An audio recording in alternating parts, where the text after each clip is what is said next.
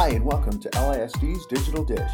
This podcast is hosted by Julia Frazier and Michael Vick, two of LASD's instructional technology facilitators. We will be discussing the latest digital innovations, dilemmas, and solutions for your classroom and more. We love Google, efficiency, and sharing information. Join us as we banter, debate, and discover the technology offerings of LASD and beyond. All right, here we are. Welcome to episode 9? 9, yeah, I think we're on episode 9. Almost in the double digits. Of the digital dish. Oh, my bad. Oh, Michael left me hanging there. Of the digital dish. And now I left him hanging. I'm Julia Frazier. I'm Michael Vick.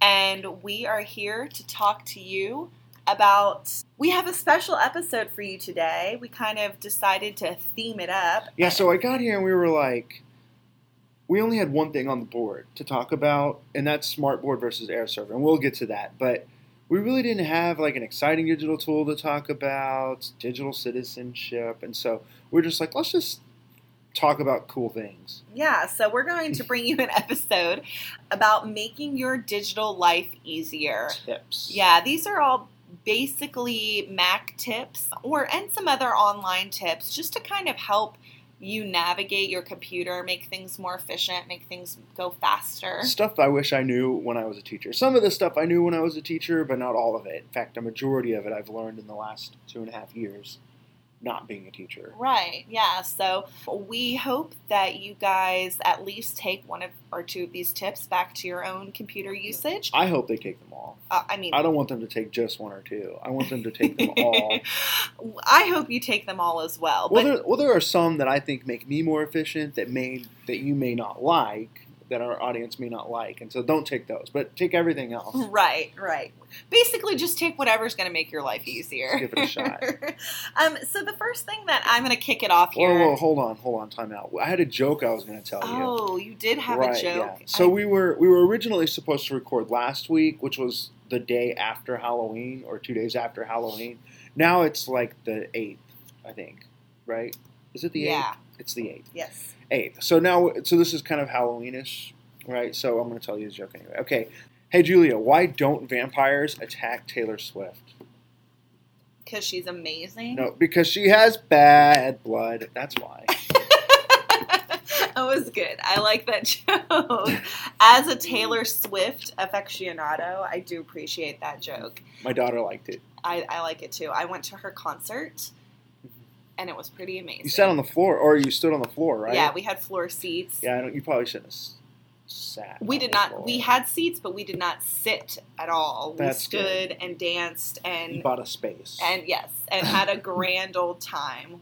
My friend Sarah and I are like OG Swifties, and we were jamming out. It was a lot of fun.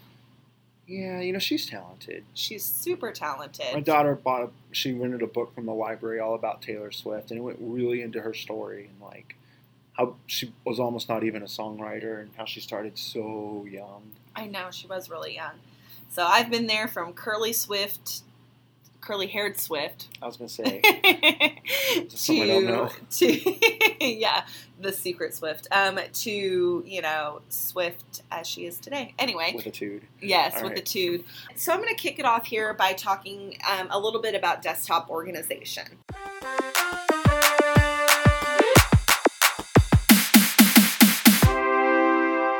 Of course, your desktop is that landing page of your computer when you first log in. Default, you had this beautiful LASD desktop saver. Mine is currently cacti. Oh, I have like a series of pictures rotating of me and my kids and my wife and my family. So the desktop really isn't meant to be a place that you long-term store items. I get very stressed out when I see a cluttered desktop. It's just a part of my personality that just really freaks me out.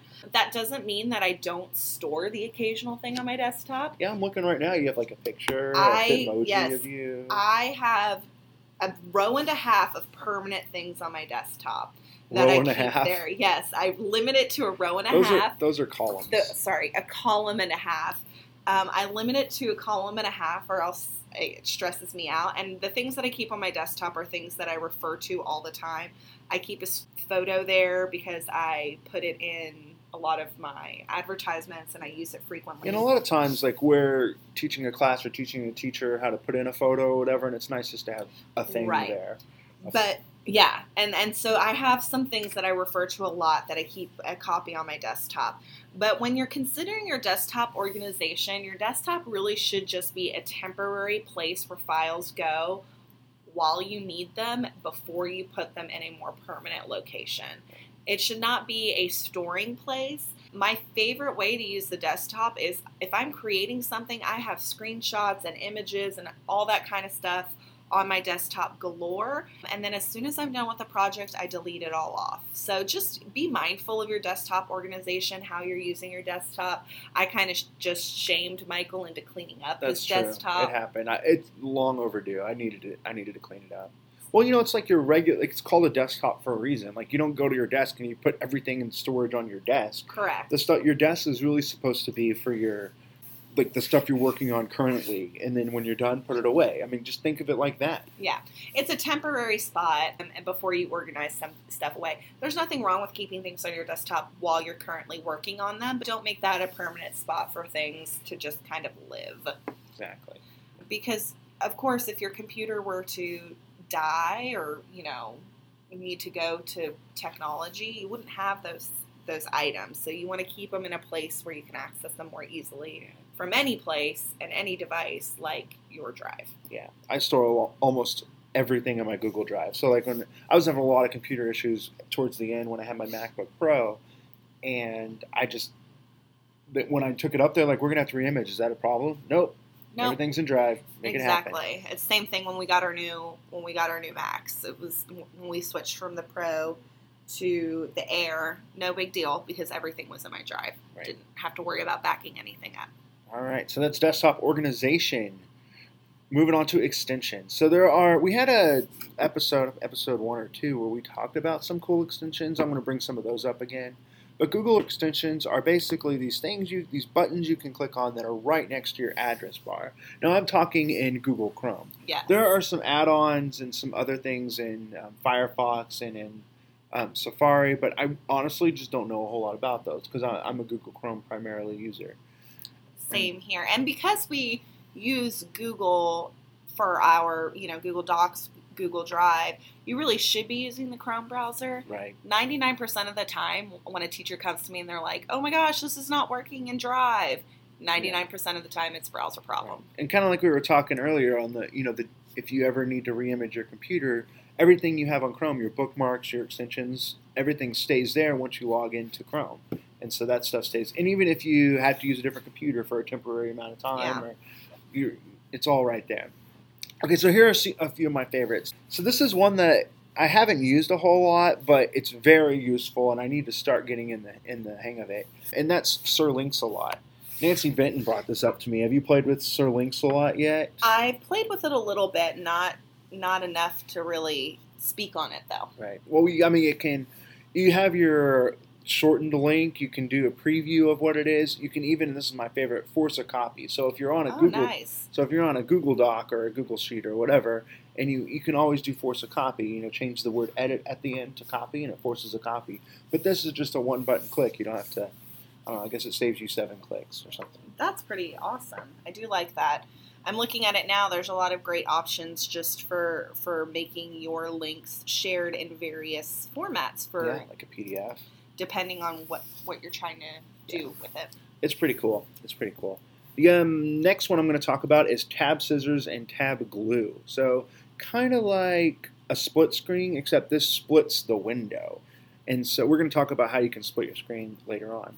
But Tab Scissors and Tab Glue, you just click on Tab Scissors and it takes your current tab and it divides it in half with the tab before it. So it just takes that window and divides it into half, which is one button click. No resizing, no anything. And then in conjunction with it is Tab Glue. You click on Tab Glue, and then it brings it right back to where it was. That's nice if you're having to work in multiple browser windows, but so you don't have to click back and forth between them. I really refer to it a lot. it's hard to think of in the moment. Like, it's really something you got to use frequently so you can get used to using it. Right. To build in that habit, that digital habit. Right. It's kind of like I'm recommending it right now, and you're probably thinking, oh, what would I use that for? But then when it'll come up, you're like, oh, that would have been good, and it'll be too late. So just kind of put it on there right now, Right. so that when you're ready, oh, split screen, boom, I'm going to try that out. And then you'll have it, and you'll start using it more and more and more. That'd be good to go. The next one I'm going to talk about is Screencastify. So there's a lot of different ways you can screencast. In fact, we talked about a lot of those the other day in our last podcast. Or was it 2 podcasts ago?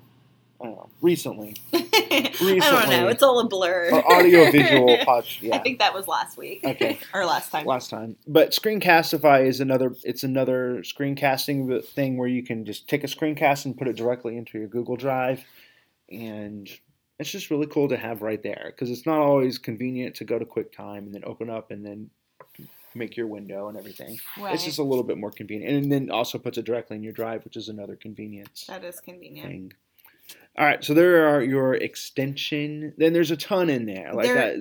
That's not even. There's thousands. I don't even know. I use the Add to Keep extension all the time. Oh. So when I'm on a website, Google Keep is I love Google Keep for organization and making checklists that are digital. So I can be on a website instead of, I used to favorite a bunch of websites. If I'm like, oh, I want to come back and look at that. I don't have time now, or I'm going to use that in the future. I don't want to lose it. And so I would bookmark it or favorite it. Well, instead with the Add to Keep, I can press the extension and it adds it to my Keep notepad. So now my favorites are only limited to things that really are my favorites, or really things that I am using frequently. And all those other websites that I want to refer back to, I keep in my Keep. My Keep. And I use the Keep extension for that. So it's like the modern day Trapper Keeper. Yeah, exactly. Okay. I'm a huge design. I'm always making flyers and designy type things. That's one of my skill sets. And so there are a lot of really great extensions for design, like Color Dropper, so I can match my colors perfectly. Sounds important. And make a great color scheme. It's very important. It's not important. It's important if you want things to look nice and appealing to the eye. I'm all about the meat, all right? You're all about the garnish. That's the difference between secondary and elementary. Elementary, we like the meat, but we like it to be pretty. I guess so. That's fair. So. Also, there's Add to Google Classroom. Like I said, you just got to go check them out. You could spend a whole day in there just finding stuff you like and want to play. Like, I'm looking at yours over here, and there's a lot of stuff I'm going to have to ask you about later. Yeah, for sure. What's that B thing? What is that? The red B circle thing? BitLink. Oh, that's your Bit. Okay, your shortened link for Bitly. Cool. Okay, I didn't know there was one for that. Mm-hmm. Yep. All right, moving on. I think you were going to talk about something, Michael, that was similar to the tab scissors and tab glue. Yeah, so there's this, I don't know how new it is. It's kind of new to me, but there's a button to split screen your, whatever it is you're working on, different apps or different windows or whatever it is. If you click and hold on the maximize button, you'll see that this like darker gray area pops up, and you can throw your window right in that area, and it covers just that half a screen. Then you can click on something else, and you get the other half. So whereas tab scissors and tab glue is specific to browsers. Yeah, and just that browser window. Right. Split screen, you can split the browser and then bring up any other open application. Yeah. Also, it doesn't have to be half and half. Now, it starts off half and half, but you can click and drag it to be like 3/4, 1/4. I haven't exactly measured, but kind of visual. You can cover more area with it with any certain one. That's awesome. Another great Mac and iPads, they are built with what are called special gestures, and it's just different ways that you can touch the trackpad or touch the screen to make other things happen.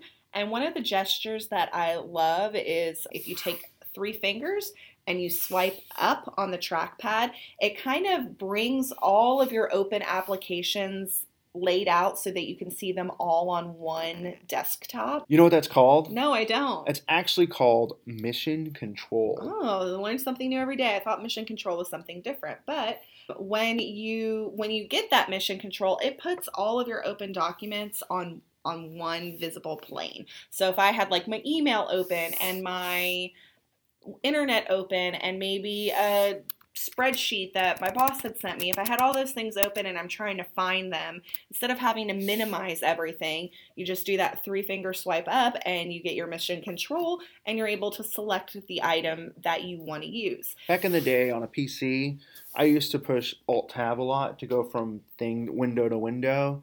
And when I got on a Mac, Mission Control replaced that for me. Right, yeah. It helped me kind of get from one thing to the next quickly. It's very nice. And also when you're in this mission control, if you go up to the very top, you'll see a word that says desktop. And if you click on it, you can actually open multiple desktops. There will be a plus sign on the right-hand side that you can add a desktop. And when you're adding a desktop, you can have totally different things open in that desktop. So when I was in the classroom, this was really great for if I had business on one desktop screen, like my email and things I didn't want the kids to see. And then on my second desktop, I would have open the things on the internet that we were currently, like maybe we were looking at a video or I was pulling up some articles for them. So I could have the multiple desktops, and then when I wasn't using my student's desktop, I could go back to my work desktop and kind of flip back and forth between the two without having to minimize and maximize and minimize and maximize. That's good. Like when you're playing a movie or something or a clip or whatever on a different screen, you can do work on one screen and then do the other one. Yes. That's nice. So the next one I'm going to talk about is hot corners. And if you go to the Apple and then System Preferences, then you click on Mission Control, which I know we were just talking about Mission Control, but this kind of identifies what's on your Mission Control. You click on Hot Corners, and then you can choose there's 4 corners on your computer, and you can choose if you just kind of casually move your mouse into that corner, what will pop up. And there's tons of options in there. Now, be careful because you may not know, you may naturally go to the top right just to kind of move out of the way. And so then that you don't want to accidentally be popped into somewhere. Right. It's something you got to play with and practice. Personally, the only one I use is on the bottom left. I go to Mission Control. So Julia was talking about how you can do the 3-finger swipe up to get to Mission Control. For me, I just go to the bottom left corner, and I made that a hot corner for me. That's awesome. Another thing I'm going to talk about is your launch pad. So on the bottom left of your screen, you'll see like a rocket ship, and you can click on the rocket ship, and that's your launch pad. And it's a shortcut to all the apps on your computer. We've talked about many of these. But there's another way to get to Mission Control as well. And if you take, 4 fingers, just leave your pinky out of this, and you go from the outside to the inside on your trackpad, and you got to do it all in one motion, it'll take you straight to that launch pad as well. So if you want to try to find a different application, like Air Server, for example, is on your launch pad, and sometimes it kind of pulls itself off of your computer. That's how you can reopen it again, by going to your launch pad. I did not know that one. Michael taught me that, and it took me a second to get the hang of it, but now I got it. Good. I am trained. It really makes you feel like a super genius. Like when you're working, like I'll be working on a teacher's computer and be like, oh, how do you get Air Server? And I get on their computer and all of a sudden I start pulling up new things and it makes them. The power makes you feel like a wizard. Yes. The power is in my hands. It says the Harry Potter fanatic. Okay, moving on to some other things you can find in System Preferences. Again, when you click on the Apple in the upper left-hand corner, that's how you access your System Preferences. And one of the ones that I was, like when we moved from our Mac Pro to our Mac Airs, and this was not turned on my computer, I had to immediately enable it, and that is the tap to click. So instead of actually clicking on your mouse pad and you hear the audible click to access something, you can enable where you just lightly tap on the trackpad. It does take some getting used to. Yes, but I had to like consciously, Michael, tap here. Stop clicking, just tap. I had to really relearn how to do that. But once you get into a tapping state of mind, it's hard to leave it. If I'm working with somebody else and they don't have that on their computer, or my husband, their school district are PC users, and when I'm helping with something on his computer, I am like, what is this clicking thing? I don't like it at all. It drives me crazy. To enable that, you just are going to go into your System Preferences and you'll click on Trackpad because it is a trackpad gesture, I guess. And the very first trackpad selection you can choose is point and click. And then there is just you check the box next to tap and click. And that way you don't have to actually physically click on something. And while you're in there, there's tons of gestures, and there's a nice little image of how to do all those gestures, and you can just learn. Like, for those of you who back in the day you're like, God, I have to go learn this trackpad after really getting pretty good on the mouse. Well, this is why. There are so many more functions you can do on a trackpad besides just point and click. Yeah. To help you be more efficient. So if you ever want to, kind of see all the different things you can do with your trackpad, just look in that little trackpad, because you can pull up. It also shows you scroll and zoom, and it shows you more gestures, so you can kind of enable whatever you need. One of the other particular things that I love in system preferences that sometimes, I'm not going to lie, people laugh at me and say it's quite comical. I tried to use it for a little while, and I did not like it. Is I have a giant mouse, right? My mouse cursor is giant, and that is because I present a lot, and I want people to be able to see where I'm clicking. Even though this is an audio podcast, I bet they can still see it. It is giant. And I can't go back to a small mouse. I've tried. I've said maybe it is a little ridiculous. But it's not. And when I'm in classrooms with teachers or with students, they can see where I'm clicking, which is important if I want them to follow along with my steps. And that is actually an accessibility feature. So again, going to System Preferences and then clicking on Accessibility, you'll go down to Display. And when you click on Display, you are able to change your cursor size. To be fair, my cursor size is not the largest. Oh, yeah, I'm a little surprised. Okay, it's Put it on the largest. I want to see what it looks like. It's just over half. The largest is quite out of control. Yeah, you don't even know where you're clicking. It's like, I click here, and you just click on an entire document. So, you can make your cursor very tiny or very big. But like I said, just for the visibility of your students, sometimes it's nice to have a larger cursor. It'd be cool if you could change the color. I wonder if you can do that. I'm going to Google that after this. Yeah, you should. Yeah. I wonder if you can. Yeah, that'd be neat. I bet there's an extension or something for that. Yeah. And lastly, we're going to talk about a new Google thing. Yeah, this is cool. I learned this yesterday. I was out walking, and I heard this on the Google Teacher Try podcast. Yes, I learned it on the podcast on Monday. And Google has just created a shortcut for creating new documents, whether it's a doc, a slide, a sheet, and we even tried it on sites, and it works with sites to create a brand new one. So sometimes I'm working in a browser and I need to do a new document, and then I have to go to my drive, and it's a big, long process. But now you can just type the kind of document you want to create, so doc, and then .new, and it'll create a brand new document. For slides, it would be slides.new. For sheets, it would be sheets.new. And then for sites, it would be sites.new.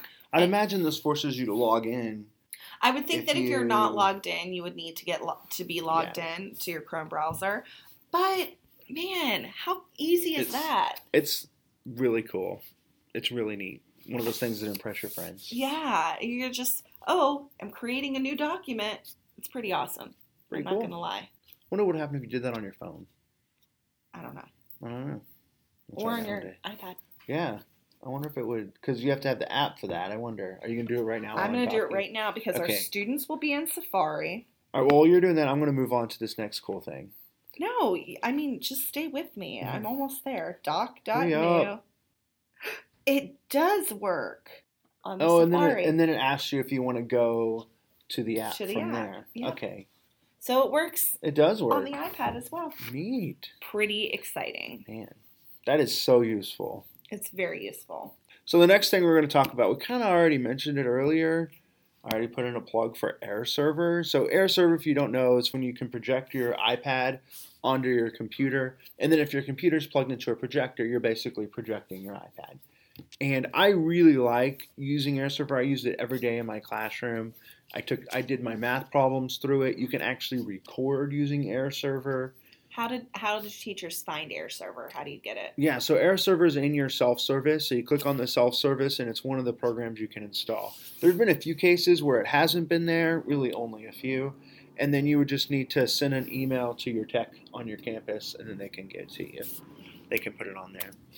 I mean, really, the thing I like about AirServer is that while you're AirServing, you can walk around the room. If you're stuck at the front of your room, it's hard for you to really get those kids who don't want to pay attention.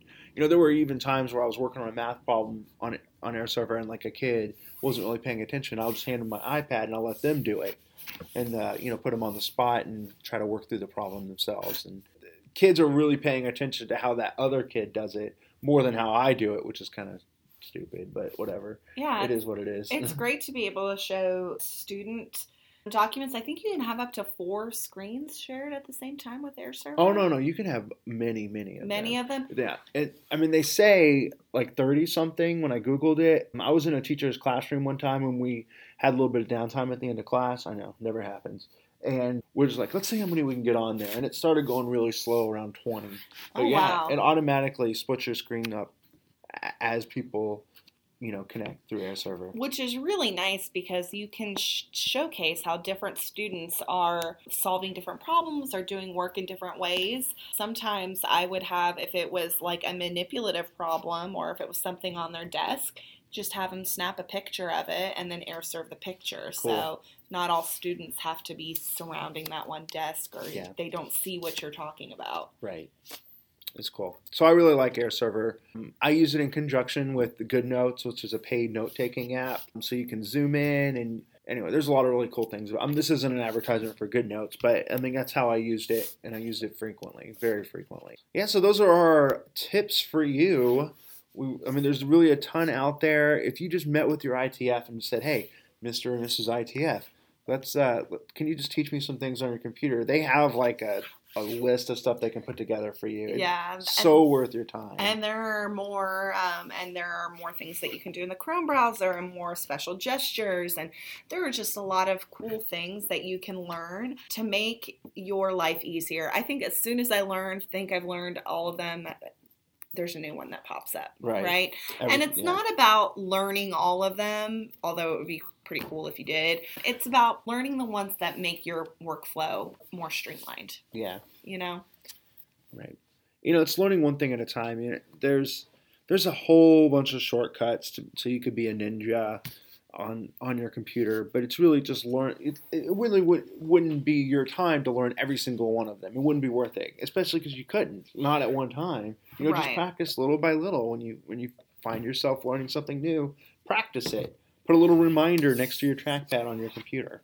Do something little like that. Yep, absolutely. All right, there you have it. There's episode 9 in the books. Well, that's a wrap, guys. We'll see you next time. All right, thanks for listening. Bye. Bye.